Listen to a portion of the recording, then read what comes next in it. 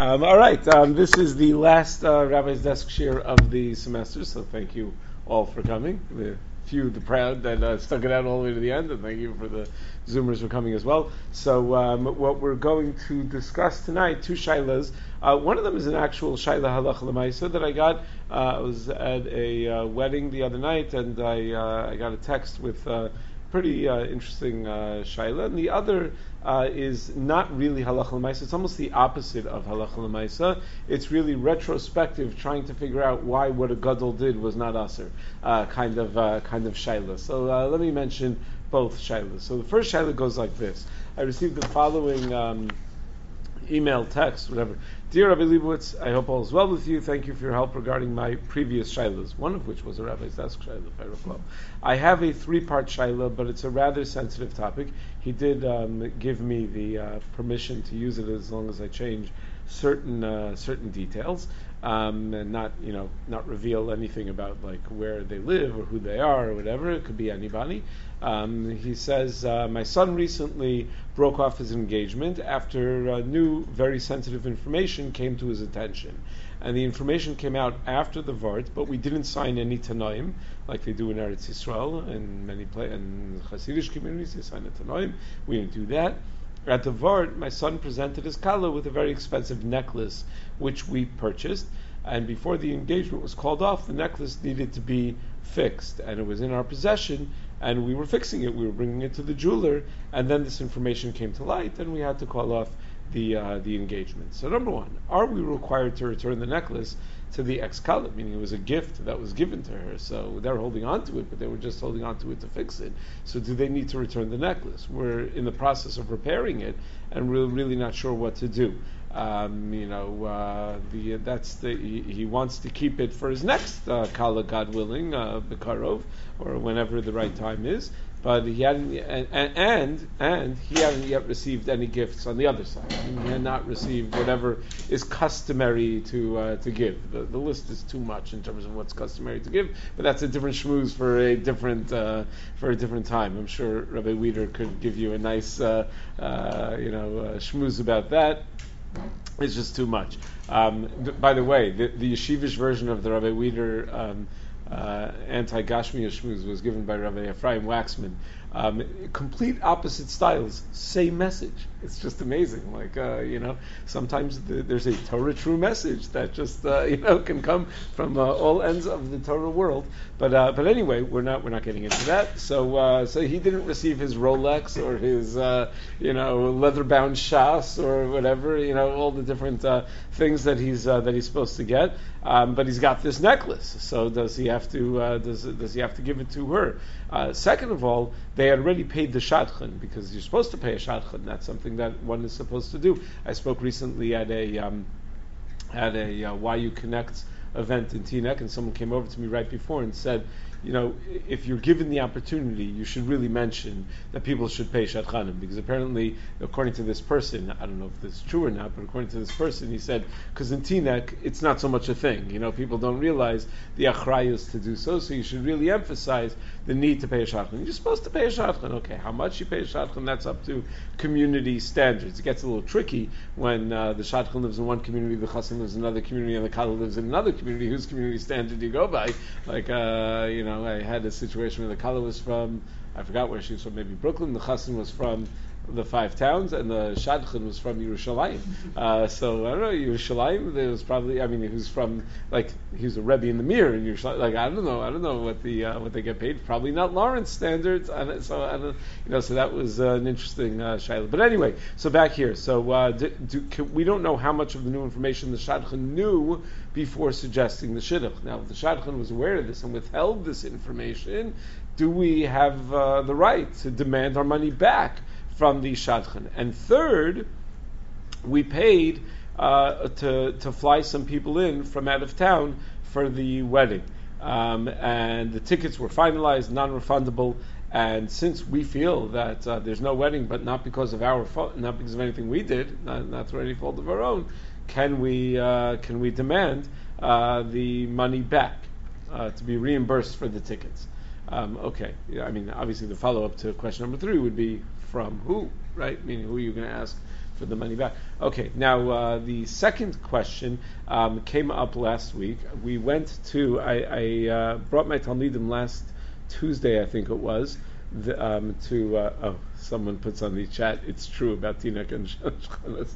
Okay, so they sent it privately. They didn't put it in public chat. Okay, so the second question came up. I brought my Talmidim last Tuesday to Yeshiva Torah V'das, like I like to do every year, to meet with Rav Yisrael Reisman, who I am a huge fan of, and so it was great. I put it on YuTorah. You can listen to the whole Q&A. Certainly, if you're learning Nida this year, the first 25 minutes will be Geshmak, and if you're not learning Nida this year, the next 25 minutes will be Geshmak. The first 25 minutes were in Hilchos Nida. The next 25 minutes, so just really, really great, amazing.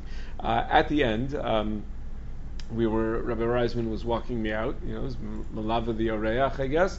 And as he was walking me out, he always uses the opportunity to say another shtickle Torah, or to challenge you, or to give you something to think about. He's really, really good at that. Meaning, like, there's no encounter that doesn't end with, like, I was thinking about this Shaila, I thought you might enjoy this piece of Torah, or might enjoy this thing I was thinking about. Just gets your mind going. He's fantastic at doing that, and in the sweetest way. So as we were walking out, he said, I remember Rav Palm told me a story. He said Rav Palm said that when he was young, he was newly married, he had a little baby, he was looking for a job, and he couldn't find a job. There were no jobs in Chinuch available in New York. There were no kolulim at that time. There was no Kol Elyon, and this out of town Kol and that out of town, and they'll pay $100,000, and they'll pay, whatever. They didn't have all these opportunities that Baruch Hashem we're zocheh to have in our generation, and he couldn't find work, and he needed to support his family. So there was a rabbinic position open in Harrisburg, Pennsylvania. So Rav Palm went to go for a praba in Harrisburg, Pennsylvania. So he got to the bus stop, and he missed the bus. He got there late. And Rav Palm said, wait a second. One of his qualities, he had many qualities, one of his qualities was punctuality. He said, I am always punctual. It's so out of character for me to miss a bus. And he figured that was a siman min hashamayim, that he shouldn't go to Harrisburg. He didn't go to Harrisburg, and he became Rav Palm. He became president of the Moetzes Gedolei Torah and major Rosh Yeshiva, and the Shuvu Institute. Everything that he did, was because he was able to do it, because he happened to stay where he was, and ultimately there was a job in Torah V'das. If I'm not mistaken, at first it was teaching a high school shiur and math in the afternoon, if I'm not mistaken, and then later, ultimately, became Rosh Yeshiva, obviously, and he was a genius and a huge Talmid Chacham the whole time. It's just like those were the jobs that were available at the time, and it's not like today where like a guy like in our yeshiva who's been learning for like 4 minutes, says like, it's beneath me to teach high school. Well, I'm gonna sit there disciplining high school kids. Like, it wasn't beneath Rafam. It's beneath the guy who whatever. Okay, I'll get it. So Rabbi Reisman said to me, so my kasha isn't that an Isra of Losanachshim? Is that an Isra of Nichush? To determine that something is some random event that happened, that it's a siman min hashamayim, and then to take that to make a decision in your life? So he said, I was just thinking about that. I was wondering why it's not Nichush. So he said he found, he said, while you're thinking about it, I'll tell you, he found that Rav Zilberstein had a shaila where there was a Sofer Gittin who had finished writing a get. The couple was there, and he wrote the entire get. And the get takes a little while, so it has to be written by a sofer, and there's a lot of details that have to be ironed out. And they just finished writing the get, and someone spilled a coffee all over the get. And the husband turns to the wife and says, maybe this is a siman that we're making a big mistake. And she turns to him and says, Taka, maybe. And they were reconciling right there. And the Sofer asked Rav Zilberstein, do I have to tell them that they're violating Los Nachshu if they think that spilled coffee is a simon? Meaning you can get back together because of the hate, but not because the coffee is spilled on the get. So that was the shaila. So he said it's l'chora, the same shaila. Okay, so these are our two questions. We've already taken up all of our time using the questions. So these are our two questions. Number one, with the bittul of the shidduch and the three questions that follow that, and number two, avoiding Harrisburg, Pennsylvania because of the simon from God. Nothing wrong with Harrisburg, Pennsylvania. Lovely place. Hershey Park, fantastic. Okay, so what else is in Harrisburg? I don't know. I've been there a few times. There is a shul, and it's nice, and it's okay. So let's take a vote. All those who would prefer to talk about Bittul Shidduchim, all those who would prefer to talk about Rav Palm's experience in Harrisburg. Okay, the in-person vote is very heavily weighted. Let's see what the Zoom vote is.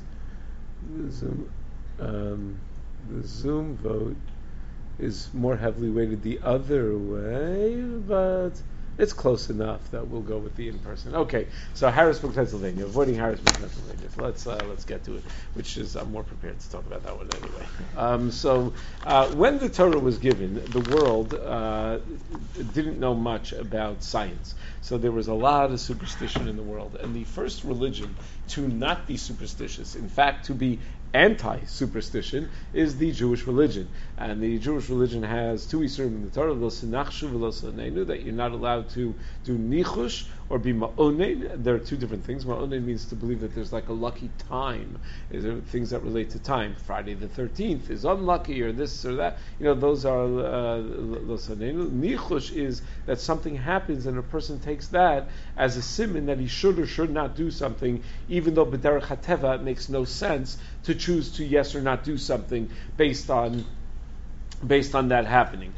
In the Gemara, they would sometimes, it seems like there's an exception to this, because sometimes they would go over to a child and would say, Psokli psukech, tell me pasuk, and they would say, the child would say a pasuk and say, that's a message from God, whatever. So that seems to be a blatant violation of Lo Sinachshu. So in fact, there's a story of Rav Aaron Kotler. It's probably not a true story, but it's a story nonetheless. That he did a Gorel Hagra to come to America and join Rav Moshe, because he came up on a pasuk when he did the Gorel Hagra that said, that Aaron was told to go to Moshe Achicha, and here was Rav Aaron Kotler being told to go to Rav Moshe Feinstein, who was in America, as opposed to going to the Shver. Rav Isser Zalman was in Eretz Yisrael, and he had the opportunity to go there as well. There are many reasons why this story is probably not true, but be that as it may, there is such a concept called the Gorel Hagra, right? That people open up to using some sort of system, and there is a system to it. They open up to some pasuk in Chumash, and they use that as a simin min hashamayim. So the Rishonim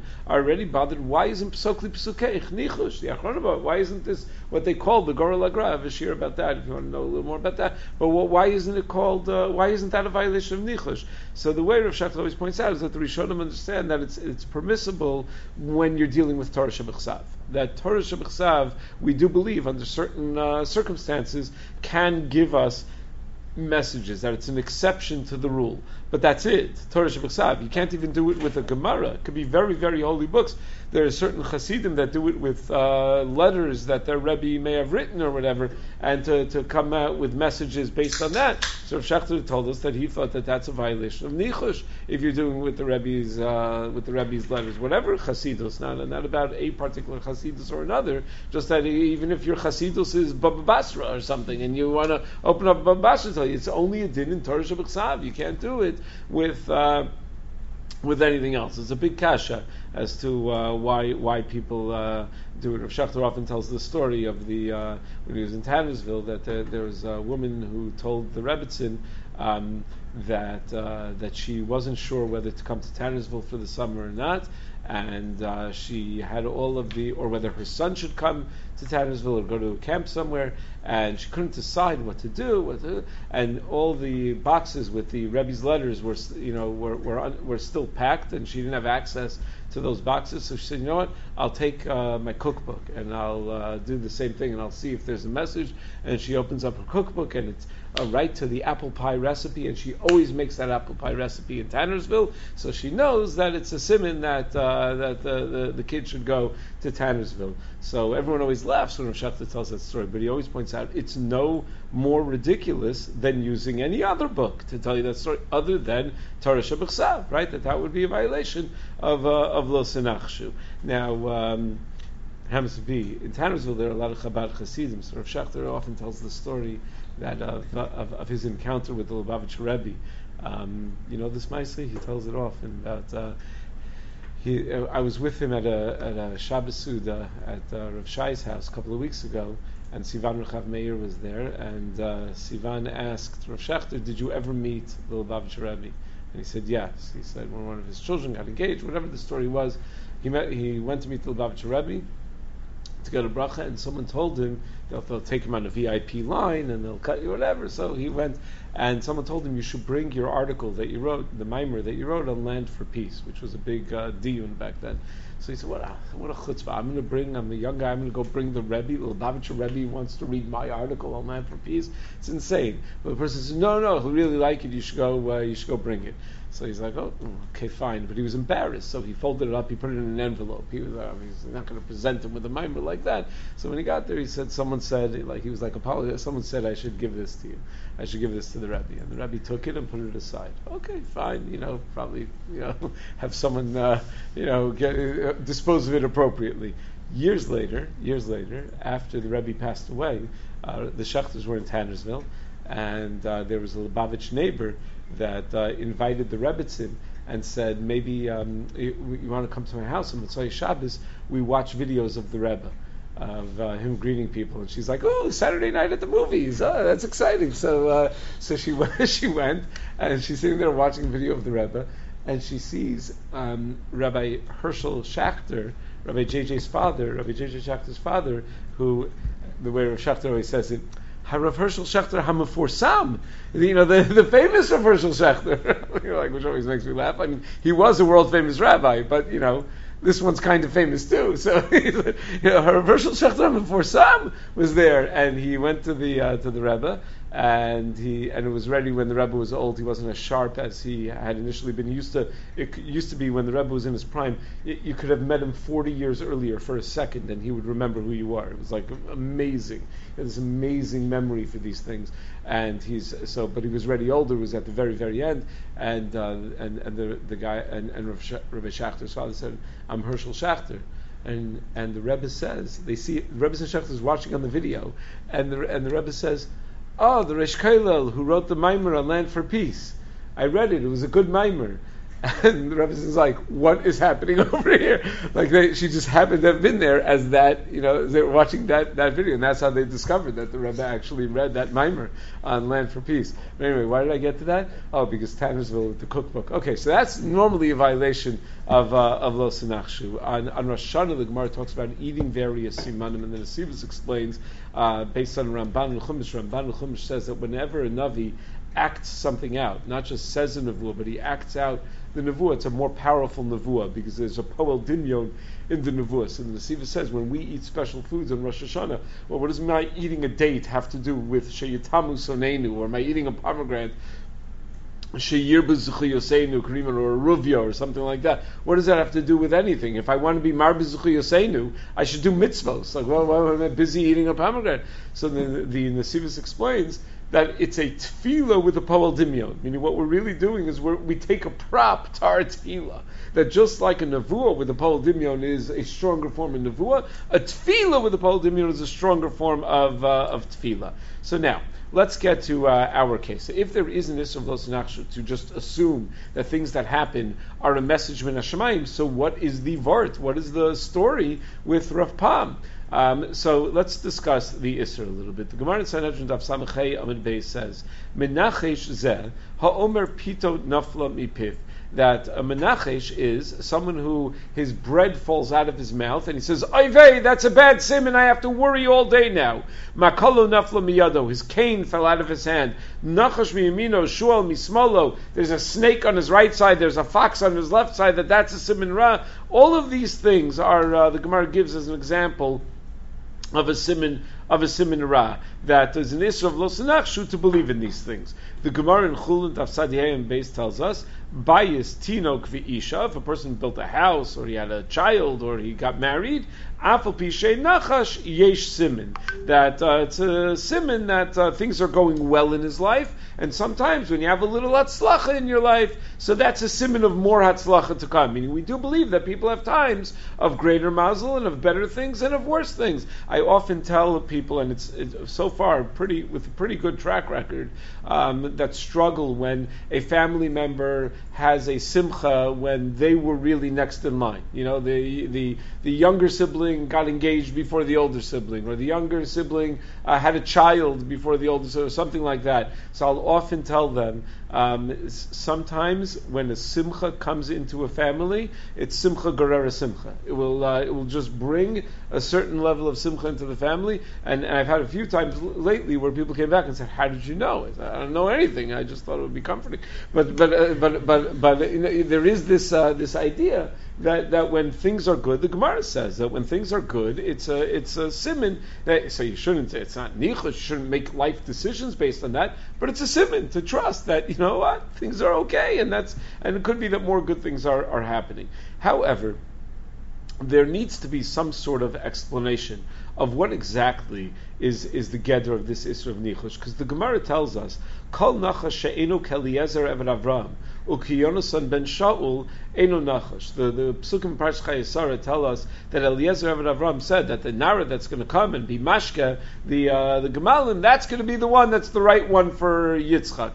And that is Nichush. So the Gemara says, any Nichush that's not like that is not really Nichush. Or like Yonasan ben Shaul, where Yonasan says to his Nar that if the people tell you, Alu, people say, come here instead of we'll come to you, then we know that it's time to go up and to fight a war with the Plishtim. What does that have to do with fighting a war with the Plishtim? It's total Nichush. So anything that's not Nichush like that is not considered a Nichush. So the Rishonim are all bothered by that. What do you mean? How could you say that Eliezer and Yonasan, two great tzaddikim, did an Aveira, violated Nisa Da'oraisa of Lo Sinachshu? The Gemara says that that's the paradigm of Nichush. How could you say such a thing? And if you can say that they did an Aveira, what does it mean that Kol Nachash Eino Keliezer Uki Yonasan is Eino Nachash? In what way are we limiting it? And the Gemara tells us in Chulin over there that Rav and Shmuel and Rabbi Yochanan were making simanim based on and deciding based on their simanim whether to be Yotzei L'derech or not to be Yotzei L'derech. How could they not have been worried about the Yisra of Lo Sinachshu?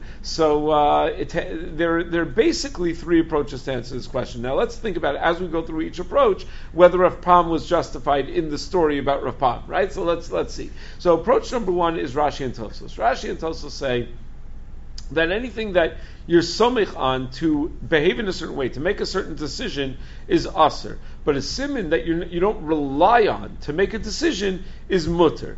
What about Eliezer Eved Avram? He wasn't really relying on that simin to make the decision. He asked her questions. Which family are you from? And he realized she was mishpacha. She was the right person. The simin was just to give a little chizik to it. Yonasan knew that they had to fight the war with the Plishtim. He wanted to give chizik to the Nar, and he knew that they felt insecure, that the people felt insecure, so they were going to say Alu, and they weren't going to put themselves in a vulnerable position and go out to him. So he knew that was going to happen. He figured it would give chizik, but the decision was already made. So you can't use a siman to make your decisions for you. You could look at them to be mechazik, the decision you already made. So Eliezer says someone is going to be a tremendous balas chesed. I don't know if you realize what kind of chesed that is, to feed camels, give camels to drink. You know what a camel can drink? You know, you speak to chayalim in the Negev, you know, what it takes to give a camel to drink. It takes like 10 strong chayalim to draw the water that a camel would drink. And here's this 3-year-old giving 10 camels to drink. I mean, it's really remarkable. So, but he knew that she was going to be an enormous balas chesed. So that's the approach of Rashi and Tosfos. Now, if you accept the approach of Rashi and Tosfos, what Rav Pam did, there's a problem, right? Because he made the decision, okay, Harrisburg's not for me. Next approach. The Ran is quoted in the Kesef Mishnah, that if it makes sense, then you can even make it as a basis for your decision. If it just doesn't make any sense, meaning Eliezer was trying to figure out who's the best wife for Yitzchak, and a balas midos is a very good thing to look for when you're looking for an aim b'Yisrael, right? When you're looking for a wife for Yitzchak, and what greater balas simon of being a balas midos and someone who's a balas chesed than someone who's willing to do all that? So there was a logic to it. Or Yonasan was trying to test How secure does the enemy feel? If they feel very secure, they'll come out to us because they're confident. But if they feel insecure, they're going to say, Alu, come to me. And then you realize that they're insecure, you realize that they're vulnerable, and you realize that you could attack. But it has to make sense. It has to be a logical correlation between the two. So that's how the Ran writes, and it's quoted by Kesef Mishnah. So based on that, Rav Pam? What? Also a problem. Why? Because it's not logical, right? What? It's logical, meaning like by has to be some that's an example. This is an example of it. Maybe someone should have more midos, or less midos of that. Like how do you define? No, but it's a siman of midos that you're looking for. It's not something that just has nothing to do with anything. L'chora, that would make the Rav Pam story problematic as well. Then there's a Radak in Shmuel Aleph, where the Radak writes that that mashenogu ben bali adeos haraos v'kavum chok uminag aleim v'choshim kihem hamitivim umeriyim. Whoa, he's saying something totally different. He says, what did the Gemara give examples of? Bread falling out of your mouth, a fox on the left side, and this animal on the right. What are those things? What is that? So you ever hear of like a black cat walking in your path or things like that? He says all of these are ancient superstitions. They were famous superstitions. The Radak says that's what Lo Sanachshu is, to buy into the famous superstitions of the Ovdei Avodah Zarah. It's similar to what the Sefer HaChinuch writes in Mitzvah Reish Mem Tes. He says, L'fisha inyanim elahim divrei shigaon v'sichlus gemura. These are idiotic things. Va'ochem sibala diachada me'amunas Hashem teras agadosha. They're things that take a person away from emunah Hashem and the Torah. V'lavo mitochem l'kfira gemura, and will bring a person to a sense of kfira. Shiachshav kol tavasa v'ra'asa v'kol asher yukreu shu derech mikri. Lo ba'ashkacha me'ez borav. V'nimtzi yotzei bekach mikoli karei adas. You're going to end up giving up the whole religion because you're going to think that that's really what governs everything and not the Ribbon Shalom. Ooh, if you say like the Radak, so Rav Pam is good. There was no ancient superstition that we know of that says missing a bus to Harrisburg means you're supposed to become a Rosh Yeshiva in Torah V'das, right? So yeah, and Adrabi felt that it was the Ribbon Shalom talking to him. Problem is, in Shulchan Aruch, not surprisingly, the sheet of the Ran is quoted in the Rashi and Tosos, and the sheet of the Radak is not quoted in Shulchan Aruch. It doesn't make it into Shulchan Aruch. There's even a machlokas between the Rambam and the Ravid. The Rambam writes, Hamesim simanim liatzmo. If a person makes simanim for himself, that im yarli kach v'kach esed davar ploni, that if this happens, then I'm going to do this. V'im lo yarli lo esa. Eliezer and Avram, like Eliezer and Avram says, Rama hakol aser v'kol osa meisim mipnei davar midvarim elu loka. Anyone who does something like that is chayiv malchus. It's aser to make such simanim. And the Ravid says, Zeh shibush gadol, sharei davar zeh mutaru. Not just mutaru. It's absolutely permissible. V'ulai hiteu alash, when he says, I know why the Rambam made this mistake, because he doesn't know how to read a Gemara. Shara, kol nachshenu kal Eliezer v'Yonasan and Nichush. He saw that the Gemara says that any Nichush that's not like Eliezer and Yonasan is not a Nichush, and v'hu savar shalini Isser ne'amar. And the Rambam thought that must mean that it's an Isser. But v'loi, that's not what it is. El hachli kamar, eino roi lismoch. It means that you shouldn't rely on it. He says there's no way that these tzaddikim have violated this avera. Meaning the Ram would be burned by the fire of these holy tzaddikim. Like it's not shaykh that they would have done an avera. Meaning what essentially the Rambam and the Ravid are arguing about is, can you make a deal with God in advance? But it seems that everyone agrees that after the fact. Meaning, if something happens and then you say, "Oh, that's a siman," that for sure is us.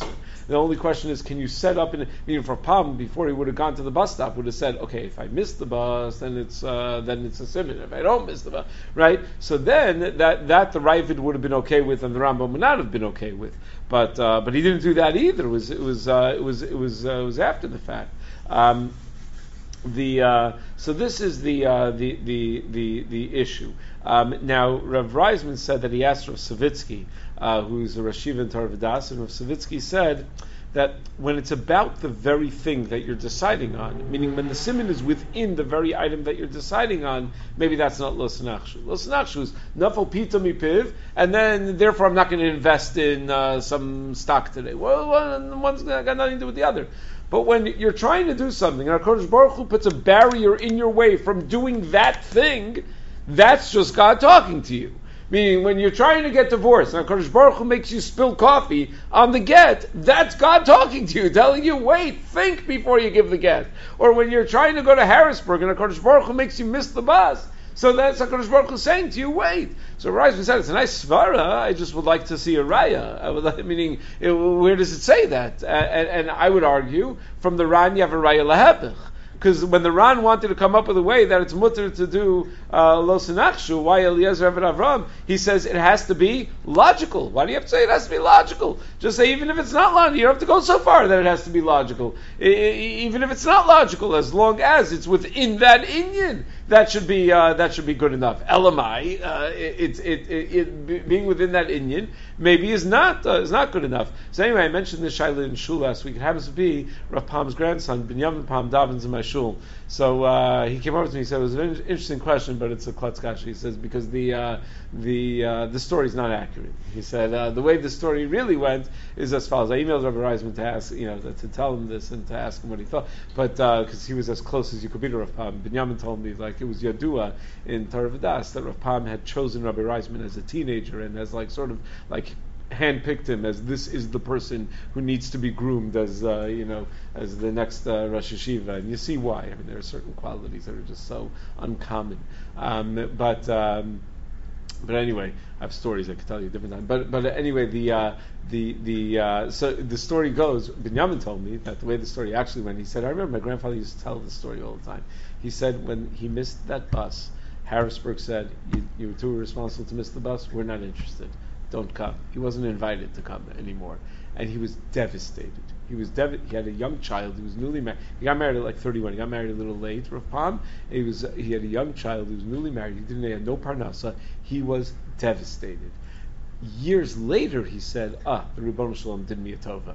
That you're allowed to say. That's not Nichush. He didn't make any decisions based on it. It was years later he said the Ribono Shalom really did me a favor and kept me in New York so that I was able to accomplish what I was able to accomplish.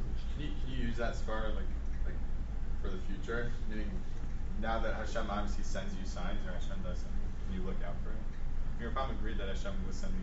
I think you always look in retrospect to Hashgachas Hashem, and always trust in the moment that when something bad happens, that there's Hashgachas Hashem in this world. But I don't think it should be the basis for any actual decisions. Okay, have a great Shabbos, great summer, everyone. I guess if we're holding there already, I don't know.